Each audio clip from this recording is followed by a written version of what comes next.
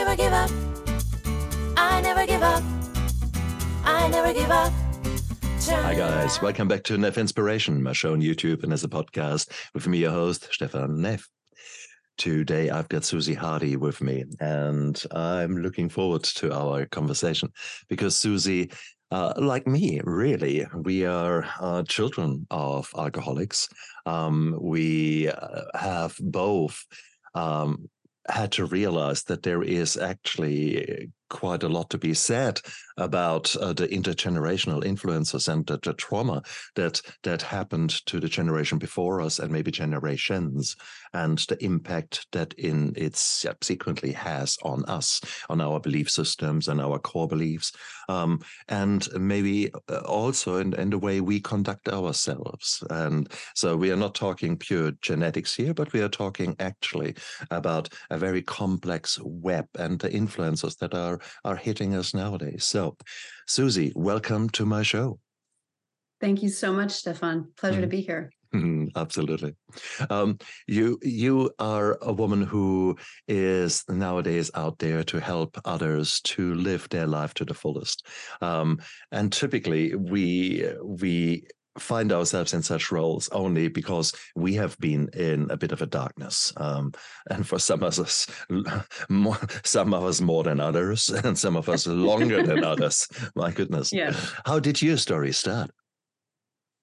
Oh, okay. Let's see. Well, I have always been fascinated with natural healing from my mother, actually, from childhood. My mother was an immigrant from Slovakia. She came over to the United States right after World War II. You know, she had a very rough upbringing, but during that upbringing, she was very aware of nutrition. So I was raised with, much like Europeans are, you know, good food, quality food, fresh juices. We ate for not just taste, but also nutrition and feeling well. Also from my mother, I got a lot of anxiety and depression, or rather the propensity for it. It's throughout my family. I can't just put it on her, but I had my first panic attack at age 8. And in retrospect, it's terrifying. I didn't know what was happening. I was always a very sensitive child, but that was something that I've had to deal with, depression and anxiety, throughout my life. Western medicine really didn't help me. I've tried all sorts of healing techniques, also because I was just a seeker. I wanted to know why this was happening. And I had an experience, also a back injury when I was a teenager, that Western doctors could not help me with. It was just a soft tissue injury, but I healed it with acupuncture and massage. And that opened my eyes to, oh, okay, doctors don't know everything. Along the mental health journey. Oh, yes, we do. I know everything. Come on. I forgot. I'm so humble. Yeah, that's right. You know everything. No, but you're so right. You're so right. It is we doctors can be sometimes a bit, in our ivory towers there. And I'm sorry to hear that you had such an experience to start off with there. Well, okay. You know a lot, and things are changing and medicine is changing. Like when I was young, when I was a teenager, I'm in my mid 40s now. I had to wait it took 6 months for me to go to the doctor who wanted to give me pain meds, the chiropractor to crack my back. I just needed massage and I needed soft tissue manipulation. I had sciatica. The tension of it was spreading up and down my body. And I went from being an athlete to being like an old lady. I couldn't even get up out of a chair. I'd literally have to push myself up. I was 16.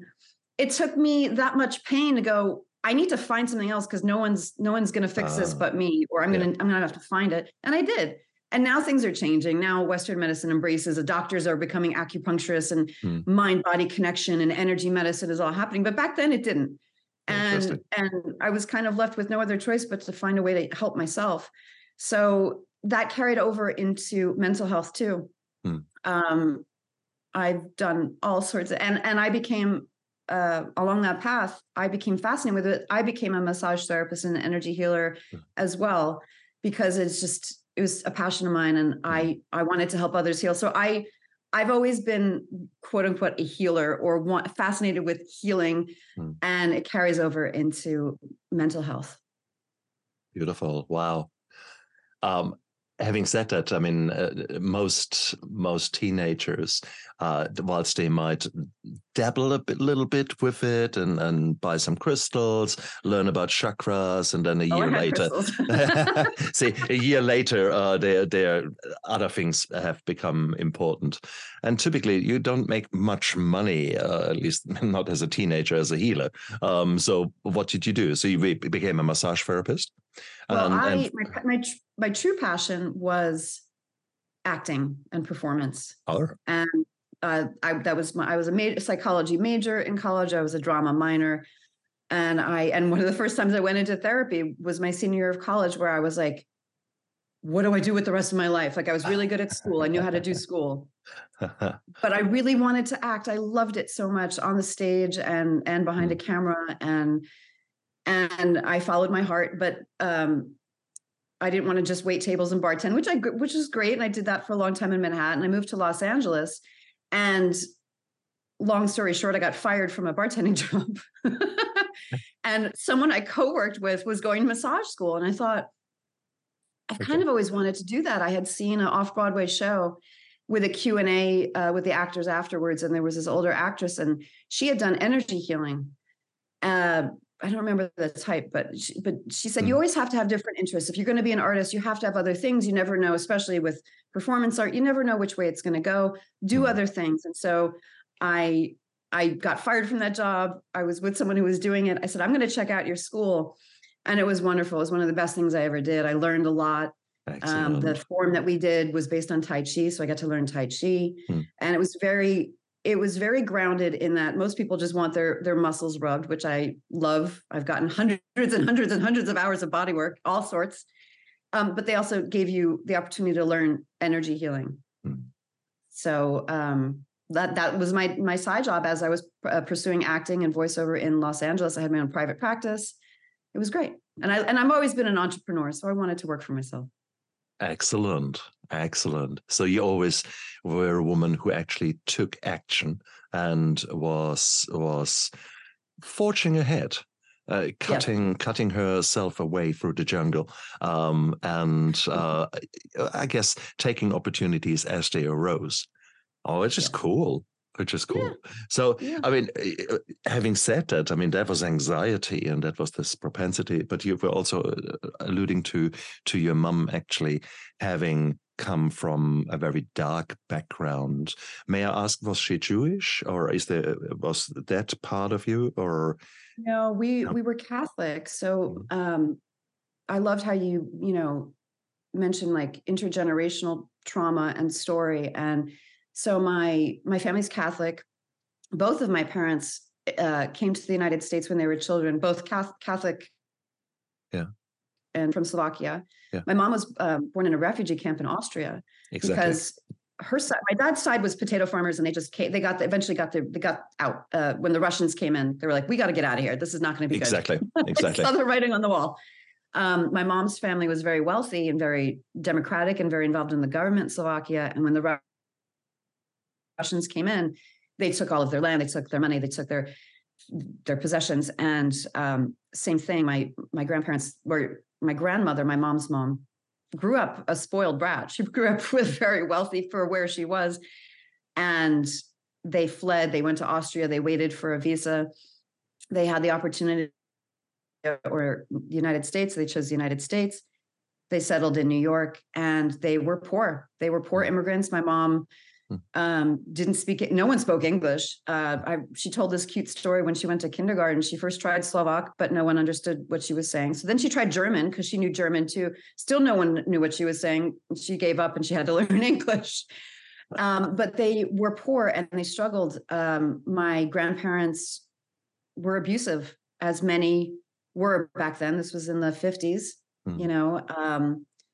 I think being poor immigrants also contributed to the household stress. And then on top of that, my grandmother was not well mentally. She was never properly diagnosed. I think she definitely had borderline personality disorder, possibly some schizophrenia. Yeah. And she kind of ruled with an iron fist. And she was physically and emotionally abusive to my mom and my mom's twin sister, my aunt, and my uncle.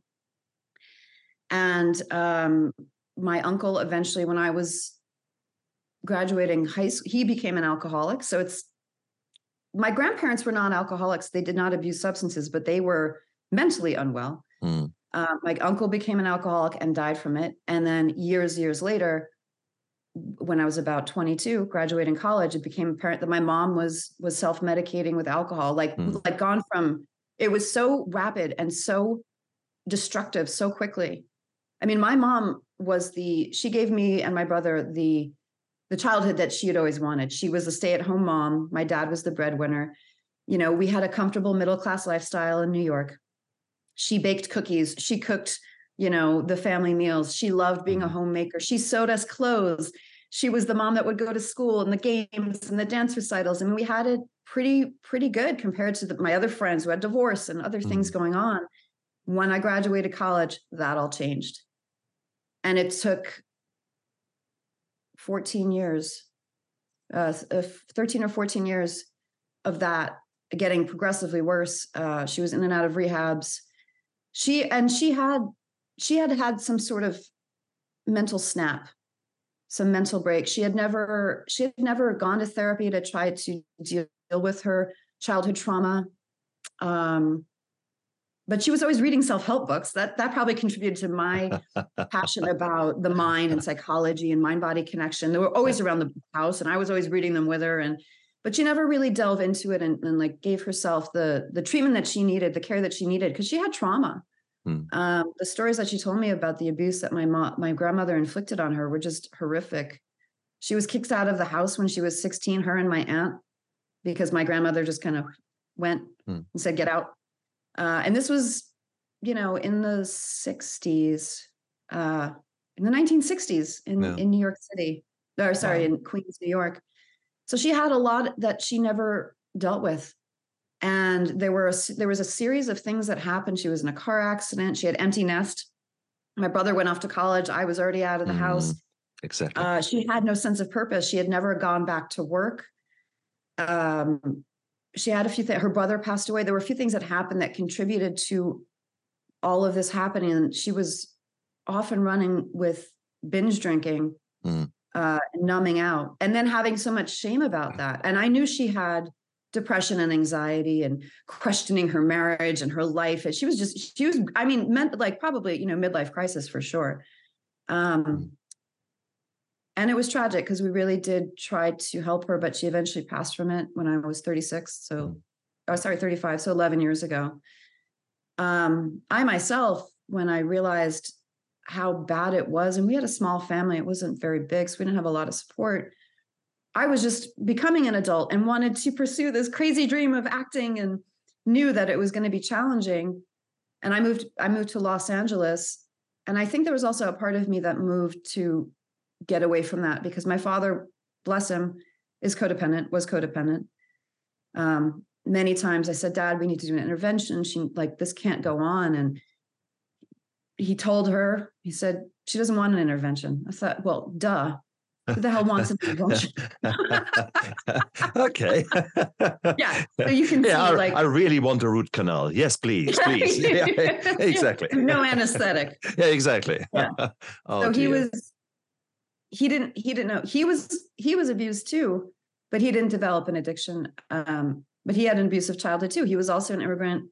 They were poor when they left. His parents created a nice life for themselves, but they were very cold and mean. And so my parents didn't have it easy. They wanted to give their children what they didn't have. And I think they did, but things backfired when we grew up and left the house.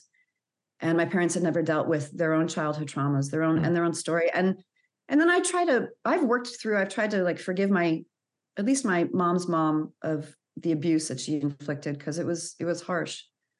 Because she didn't have it easy. She went through, fleeing country and leaving all of her family behind, and God knows what else. Yeah. But I've had to deal with that in my own therapy to figure out. I had it fairly good compared to, like I said, my friends that I grew up with. And then I tried in my young adulthood, I was having all of, again, more anxiety, panic attacks, depression, being really hard on myself. I did go to Al-Anon, but I didn't find it really suited me. It made me more depressed. Interesting. And it wasn't until I want to say about a year ago, where my cousin, my mom's twin son, he told me about ACA, Adult Children of Alcoholics, also a 12-step program, an offshoot of Alateen. I believe in the 70s when the teens grew up that were in Alateen, they said, well, we're not teenagers anymore. We can't stay in this program, but we're still messed up and we still need support. Oh, nice one. Nice one. Okay. And so ACA, Adult Children of Alcoholics, has just been wonderful. It explains a lot. You know, they talk about the laundry list of traits that if you have many of these traits, you probably belong here. And I probably have like 80% of them, where you're trying to people please, you're trying to control, you put yourself last. So many things that I thought were just my problems for whatever reason. It turns out, no, it's from the dysfunction I was raised in, that I was trying to parent my parents. I was trying to take care of them. No. This is such a common scenario. If you think that the chemical addiction is 1 in 3, maybe 1 in 4, although that's probably already too low. If you then say, well, you know, this is it affects so many children out there. It affects so many adults. It's sort of an intergenerational trauma that is being handed down and is often multiplied by the new behaviors of addiction that are then sprinkled on top of the existing trauma that is already there. Oh my goodness. I have to point out to the audience too that they have amended. It's not just adult children of alcoholics or people with addictions. It's also of dysfunction. And when you broaden that, because at first, when I heard of adult children of alcoholics, ACA, I thought, well, I wasn't a child when she had her addiction, so this can't apply to me. But the dysfunction was there. The seeds were there. Yeah. And if you broaden that, I sometimes think, well, who doesn't belong in this? And most people have dysfunctional upbringings. Exactly. But, you know, if you read their laundry list and it suits you, then this program could help you. Which is really, really good. You are describing it so well there, and many of us will probably find ourselves acknowledging that. But is there not a place to actually say, well, okay, that is the past. It has happened. I now try to live my life to the fullest. So is that not just putting a label on?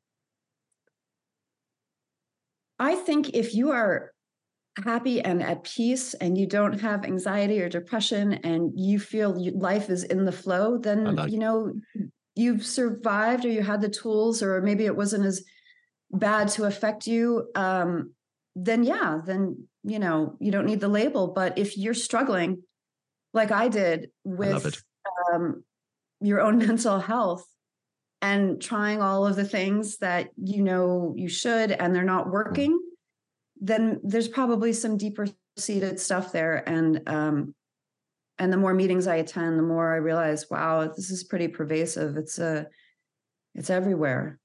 It's beautiful. And that's not to blame the, you know, I know my parents did the best they could with the tools that they were given. They were abused. I know my grandparents did the best they could with fleeing the ends of World War II and communist invasion and so on and so forth. Like you could go back, like people do the best they can. That's right. You know, and you have to forgive them, but then you're stuck with the baggage. I feel like, love it. Right?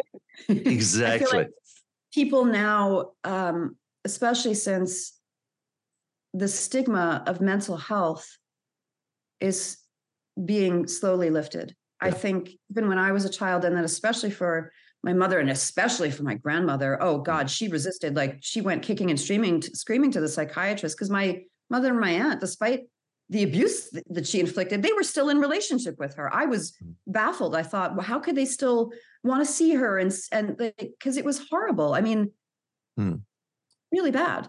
They still wanted their mother. They still craved that connection, even though she was abusive. Whereas nowadays, if they had gone to therapy, a therapist might say, you might want to consider putting up some boundaries. They didn't even have that terminology back then. Put up some boundaries and keep yourself safe. This is where psychology is just fascinating to me, because we're still learning about it. deep space, deep ocean, and the brain are the last three unknown frontiers. And while we like to, we know more than we did a year ago, or 10 or 50 or 20 years ago, we're still learning, right, Stefan? We're still learning about the brain and how it connects with the body and our emotions and behavior and all this stuff. I think the other thing to be said is, I went on a rant there. But. No. You're gorgeous there. You nailed it pretty much.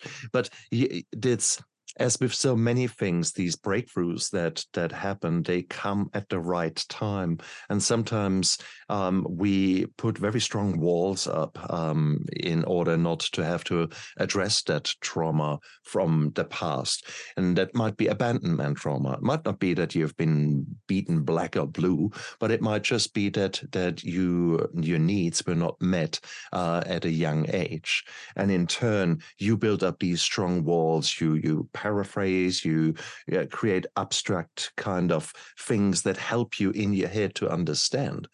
And with that, often there comes a lot of denial and a lot of, no, that was then, I don't want to deal with it now.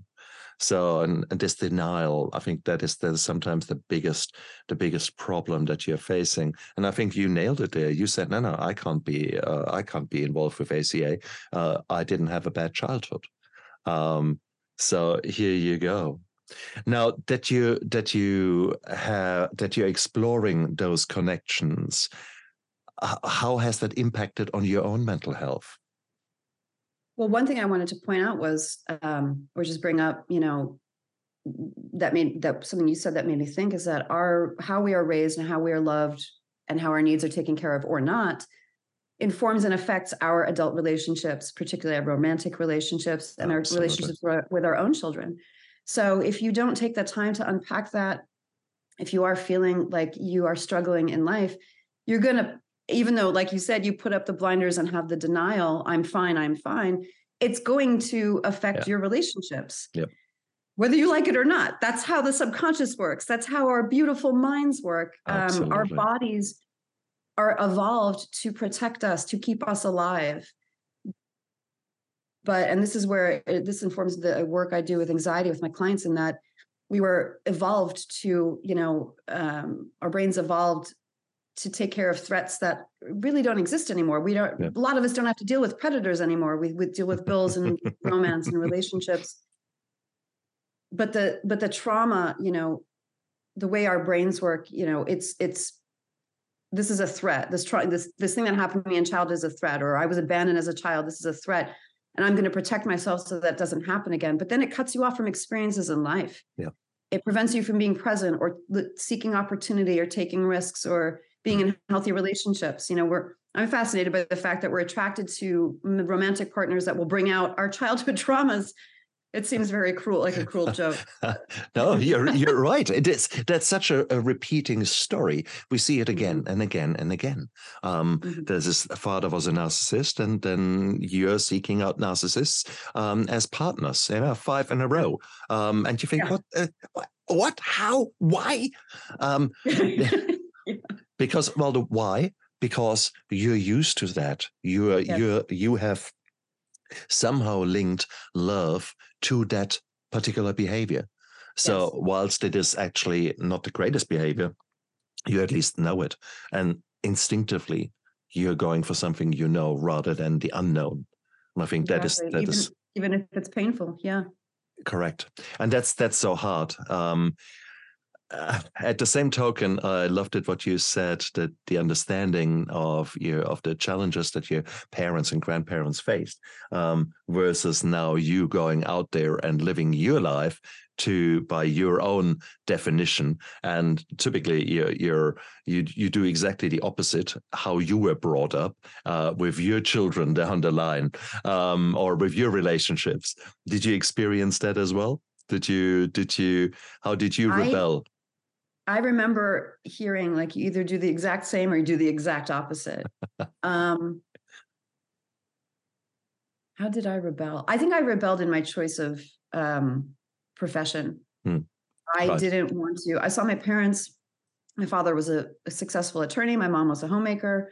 I always knew I wanted that, but I wasn't really sure. I really wanted to be an actress. I wanted to perform. I wanted to do what made my heart sing. but it was a very challenging industry, especially as a woman. I shouldn't say that. It's challenging for anybody. Hollywood is not easy, but I loved it. I loved movies. I loved theater. It made me feel very present. It was where I found my joy. Wow. And so I guess I did the opposite, because I don't have children. I have fur babies. I have 2 dogs and a husband. But I did it not in order of importance. I have a husband and 2 children. I don't have human children, is what I'm saying. So I guess I did the opposite, because I didn't want to, right when I was becoming a young adult, or was a young adult, this was a parent of my family dynamic, and it messed me up. It really messed me up. I was clinically depressed because I saw what I felt like was a train wreck slowly happening. It took longer than I thought it would, because my mom was really binge drinking and was acting out, was being abusive to my father, was driving drunk, was doing things that were unfathomable to me. If you knew my mother, she was this gorgeous, bright, funny, creative woman who loved her family. And yet her mental illness, her deep-seated trauma, untreated trauma that she was trying to numb, turned her into someone we didn't know. And I didn't want to pass this on to my children. I felt like I can't have a family and be feeling this way. I need to be able to be okay. And it's, it continues to this day. The work on it in my own heart and my own mind will continue to this day, or continue, I guess, for the rest of my life, because that was trauma for me to watch her do that. That's true. So I went the opposite way. That's true. And that is not unheard of either. You try to, you basically cope with in ways that make sense for you, and there is no right or wrong. It is just whatever works out for you, and we need to accept it. But I love it that you say that this remains a challenge, but it also remains an opportunity. I guess you have got all that insight, you have got all that trauma. You are now paraphrasing things. You're actually finding a meaning there, and I think that is the strength for children of alcoholics, because we have seen the darkness and we have been exposed to behaviors that we did not like, that negatively affected us. But we are now working towards becoming different humans, better humans. And that is maybe work that would have not happened had we not been exposed to the trauma. So this is really post-traumatic growth, if you let it be defined like that. But there's, of course, the temptation to call yourself the victim and stay in that pity party. What would you, do you experience that in ACA as well? No, no more. Like I said, I was clinically depressed for many, many years because I felt powerless. Right. I felt absolutely powerless. I remember crying to my mother while she was drunk on her bed and saying, I need you and I was 24. I need you in my life. Please, we need to get you help. I don't want it. I want to see you at my wedding. She didn't make it to my wedding. And so it was very, very heavy. And I felt like it was, again, the generational heaviness of a lot of family members that was funneling through my mother onto me, onto my brother, my father. Yeah.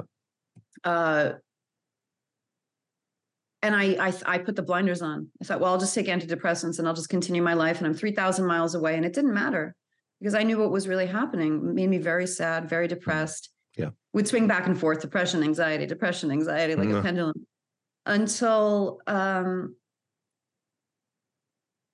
got to the other point where I was like, this is what it is. I am not going to be a victim anymore. It's going to take time. It's going to take effort. But I deserve to find joy in my life, as everybody does. And I had to develop ways to deal with that depression and anxiety. I remember some of the greatest advice I got from the psychiatrist, because I had tried different medications, and a boyfriend I was dating at the time, he's like, well, you're not as depressed, but you're also not smiling. You're not happy. And then I saw this psychiatrist, and he said, you're moderately depressed. And according to, latest science, 3 to 5 times a week of sweaty exercise is as effective as antidepressants. And I thought, thank you for telling me that. I'm going to get my ass to the gym. So, I think if anyone out there is feeling the pity party or feeling like a victim, not an empowering place to be. You're allowed to feel sad. That's the one thing I take away from all this experience. We are the sky, and our feelings are like clouds that pass. We see this in children. Children are smiling 1 minute, fall down, skin their knee, crying, then they get back up and run away and are smiling again. Emotions, I would get stuck in my emotions, not the happy ones, the heavy ones. And it's important to be able to manage these and find a way for you to manage your own mind, your own life, your own experiences, and finding your peace and your own joy. So like, you are the sky. If you have rain clouds and thunder clouds and a hurricane, it's just temporary. It'll pass. Oh, I love it. I absolutely love it. And I mean, I think that is the beautiful thing to say. Even the darkest hour only has got 60 minutes. And I think that is what was so liberating for me once I figured out that sort of waves of anxiety, well, they last 10 minutes, they last maybe an hour, and that I have got the choice of riding that wave, of experiencing it, of playing around with that wave in the ocean.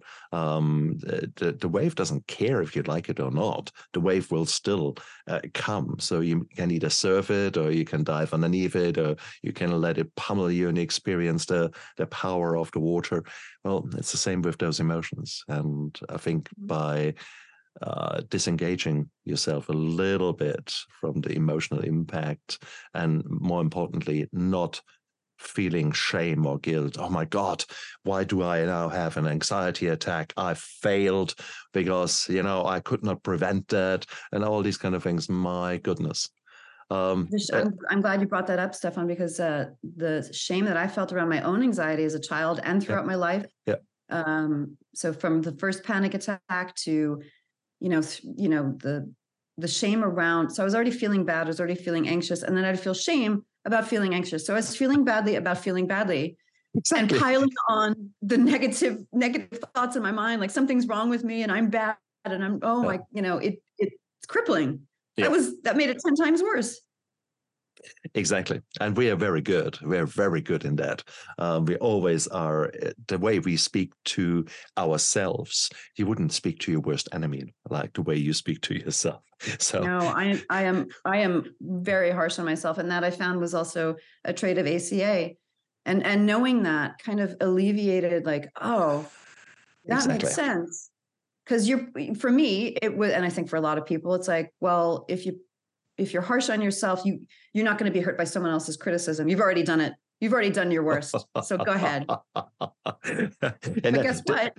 That makes life a living hell. Absolutely. But it's lovely. The way you spell it out like that, you think, what did I just say? That is bullshit. But you need to spell it out. You need to actually work with it. And that is where indeed a coach comes in, or where actually a systematic approach comes in. It is the journaling. I found that amazing at times. When I wrote my steps to steps to sobriety, the first version. Sometimes I had a writer's block, and I forced myself to do crazy writing. You just write something; it doesn't matter. And I had at times experiences where my fingers were writing words, and I became the observer. And I thought, what the hell is coming out of there? What am I writing there? And that is when I get goosebumps just thinking of that, because that is when suddenly unresolved trauma or things from your past come out and presenting itself. Had I not given myself that time and the opportunity to let that happen, then I would have never explored that particular memory, that particular reflection. It was beautiful. It was painful. Okay, I'll give you that. But that is where we all have the opportunity to grow.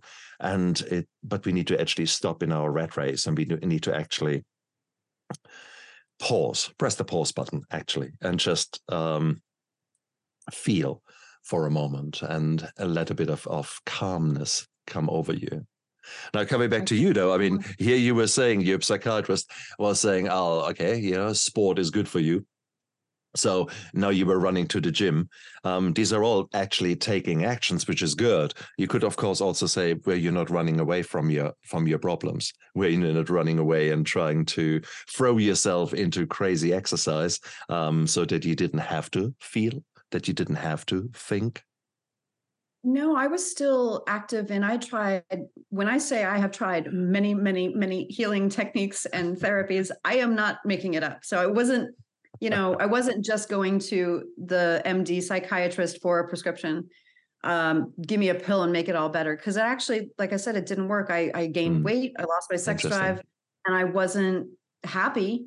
If there was a pill and it was a happy pill and it was just like, yeah, that didn't happen. I also traveled back home to New York for Christmas and forgot my prescription. And until the doctor could forward a prescription to a local pharmacy, I was going through withdrawal and what felt like many lightning storms in my brain, which really scared me. And I knew that like you have to, if you're going to get off a medication, you need to be with under a doctor's care and titrate down. This was not on purpose. I just forgot my medication. And seeing as it didn't work as much, I wanted to seek out, especially because I'd had that different experience with my own anxiety and my own back pain. Another example of when I experienced mind-body connection, when I was in college, I was seeing an acupuncturist for my back injury, because if I didn't, sometimes with spasm, well, I was under a lot of stress. I was going through finals and I went to see him, and he was working on my back, and I began to cry. And I was ashamed of it. I was like, I don't know why this is happening. And he's like, no, it's okay. It's totally fine. Cry, let it out, let it go. And I was like, why is this happening? He's like, your mind and body are one. Absolutely. And if you don't deal with your emotions, they go into your body. Well, that's what we're releasing here. Never mind just the muscles and the fascia are tightening up, but we also hold stored trauma, and we still hold stored emotion. Absolutely. And this was mind blowing to me. I was like, whoa, wait a minute. Okay. That makes sense because of what I was feeling. Yeah. And so it's not just, this is the mind and this is the body. They are one. And so the fact that the psychiatrist said that, well, like, go move, go sweat, move your body is going to release, happy neurotransmitters, is going to burn up your cortisol. It's going to, bring you, blanking out serotonin and all the dopamine, and it's going to release that because we're meant to move. So, and I could talk about that forever. It's just so many links. And so, that's one of the things I recommend in my program, Serenity School, is like you can, especially for anxiety, you can lean into it and go running and burn it up, or you can slow down your body, Tai Chi and yoga, so many things. But it's not just, we're such fascinating beings. It's not just one approach. Yeah. It's a mind, body, spirit approach. I think of any kind of mental health balancing is that you have to take care of your body. You have to make sure you're getting nutrition. You have to make sure you have support. Do your own work and journal. As you said, there's amazing stuff comes out of just writing it down, getting it out of your body. Out of your mind. Get it on the page. But also out of the body, because the moment you're actually releasing some of those thoughts and you setting them free, suddenly you might feel a tension disappearing that was previously really affecting your body. You might feel certain pain syndromes changing. You might feel autoimmune diseases improving. It's such a beautiful interwoven web where it is so bizarre to imagine that we just in the past thought, here 2 tablets a day and that will sort you out, when you actually see all this linkage and all this beautiful web that you can affect on so many parts, on so many strings on that web. And that is beautiful. And that is where we have got the opportunity to grow. But again, you would have never realized all that had there not been the trauma. So, it takes pressure to create a diamond. We all rough diamonds with the amount of pressure that many of us have experienced.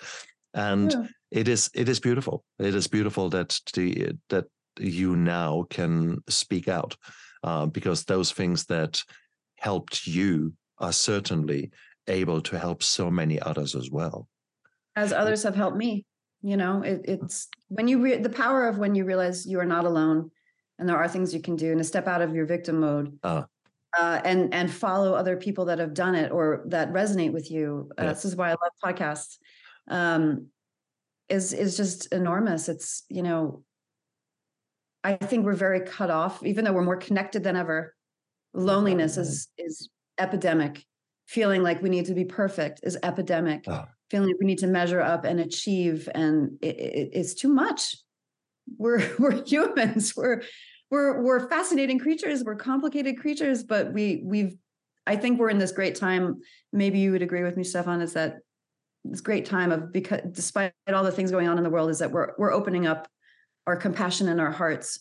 I see that now, especially after COVID. Life is short, and your story is your own, and it good or bad, good and bad. They're always good and bad. There's never just good or bad. It is powerful, and your healing journey is your own.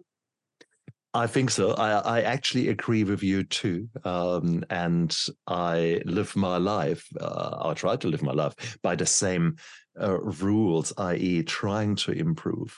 But then when you say that actually we are getting better as humans to do so, if this was really the case, how do we explain the Black Lives Matter movement in the United States, the increasing anti-Semitism, the increasing frictions within certain diaspora of society?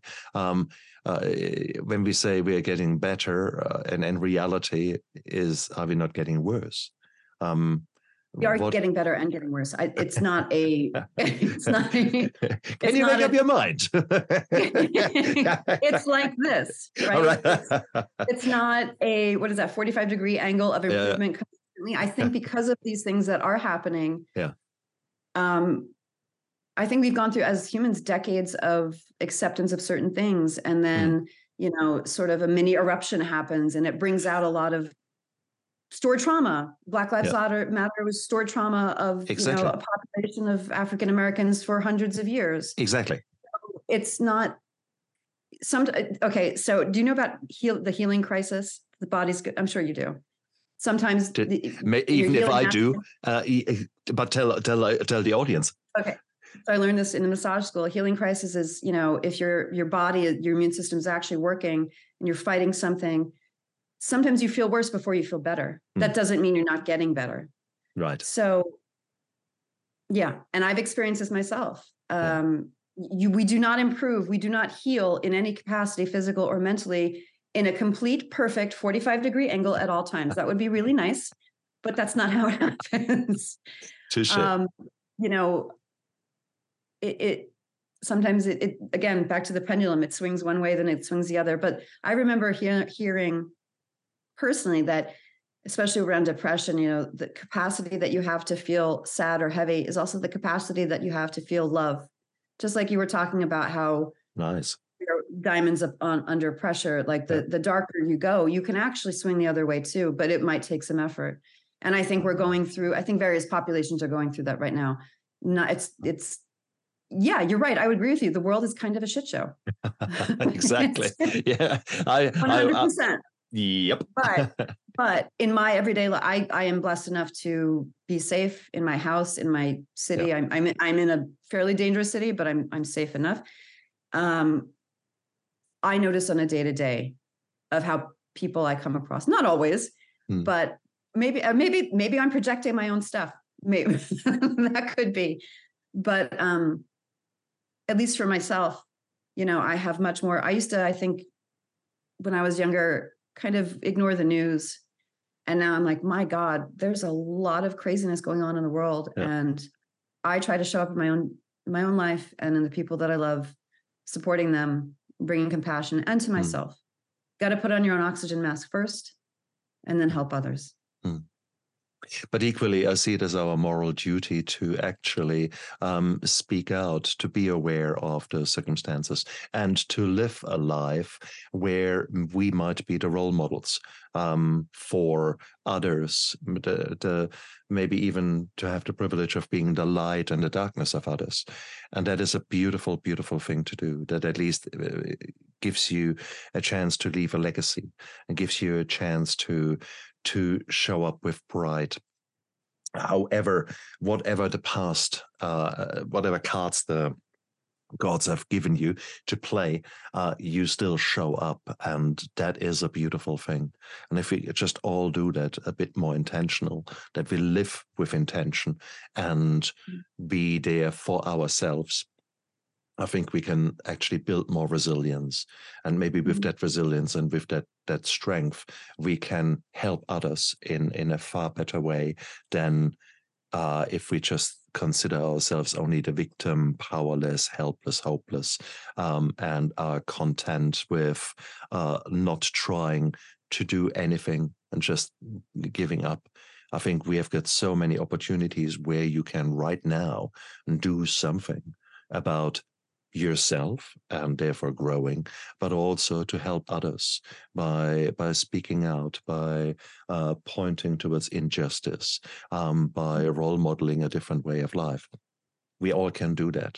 And if we can strengthen ourselves and like creating alliances. Here we are speaking out. We have not previously met, yet there is this linkage there, this kind of beautiful understanding, because we both believe that we can make this world a better place, and we both go out there and we show up. That is beautiful. So there is actually so much positive coming out of trauma, and I'm sometimes just grateful to be able to recognize that. And so you're an amazing woman. Here you are having gone through a lot of challenges, and now you're speaking out, now you're turning up. It's wonderful. I mean, I really appreciate saying that, because this is actually the first time I'm sharing this story publicly. I was ashamed of it. I was ashamed of what my mother was doing. I was ashamed of my family falling apart. I was taking it on. I was taking on her actions. I remember I was dating someone and they said, "Well, what are the skeletons in your closet?" And I said, "Well, my mom's an alcoholic." And he said, "So what?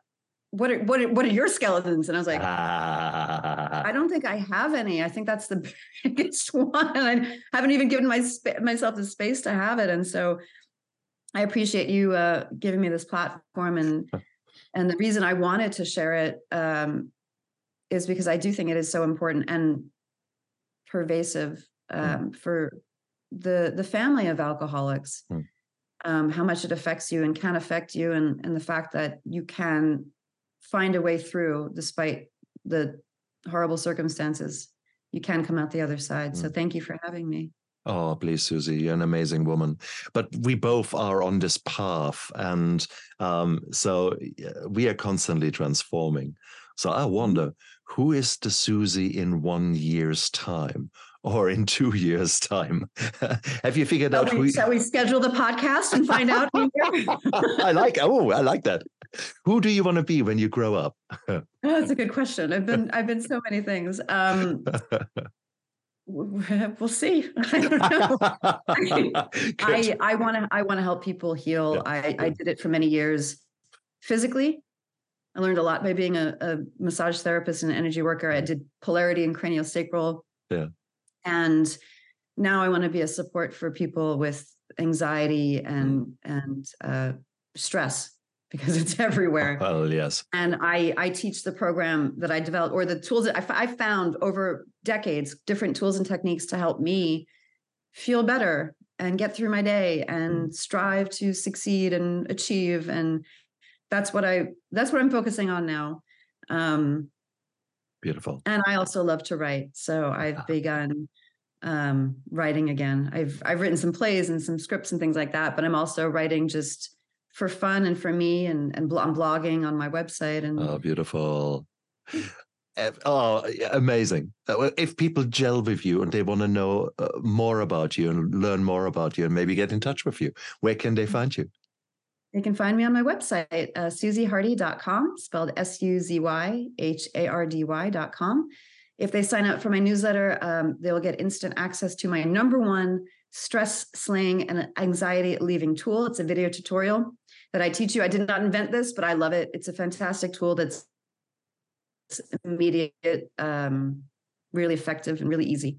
And Cool. they can find me there. And I'm starting some videos on YouTube at Suzy Hardy Coach. Brilliant. Guys, look down there into the description of the YouTube video and of the podcast, because all of Suzy's links are down there. And what have you got to lose? Get in touch with her, check her out. Exactly. Exactly. Because these are all opportunities for you guys out there to grow, for you guys to deal with some of the trauma, maybe to reframe some of the situations that you have experienced in your life, maybe to work on some core beliefs that are holding you back. And there is so much work that can be done. Trauma occurs in layers, so does healing. And you might have done some work. Educated guess is if you were to expose yourself again to more work, to more positive experiences, you will grow, you will change, you become a better human being. That's my experience. And therefore, I will not stop anytime soon doing this show, because I get exposure to such wonderful people like Suzy. And, it is just, you made me rethink already some bits in my past, and appreciate the privilege I've got today to work on some of the shit that is happening right now. So bottom line is, Suzy, you're an amazing woman, and I'm absolutely grateful that you have been a guest on my show. Thank you so much. It was an absolute pleasure. Cool. And you guys out there, look after yourself and try to live with passion. Bye. I never give up. I never give up. I never give up. Turn around.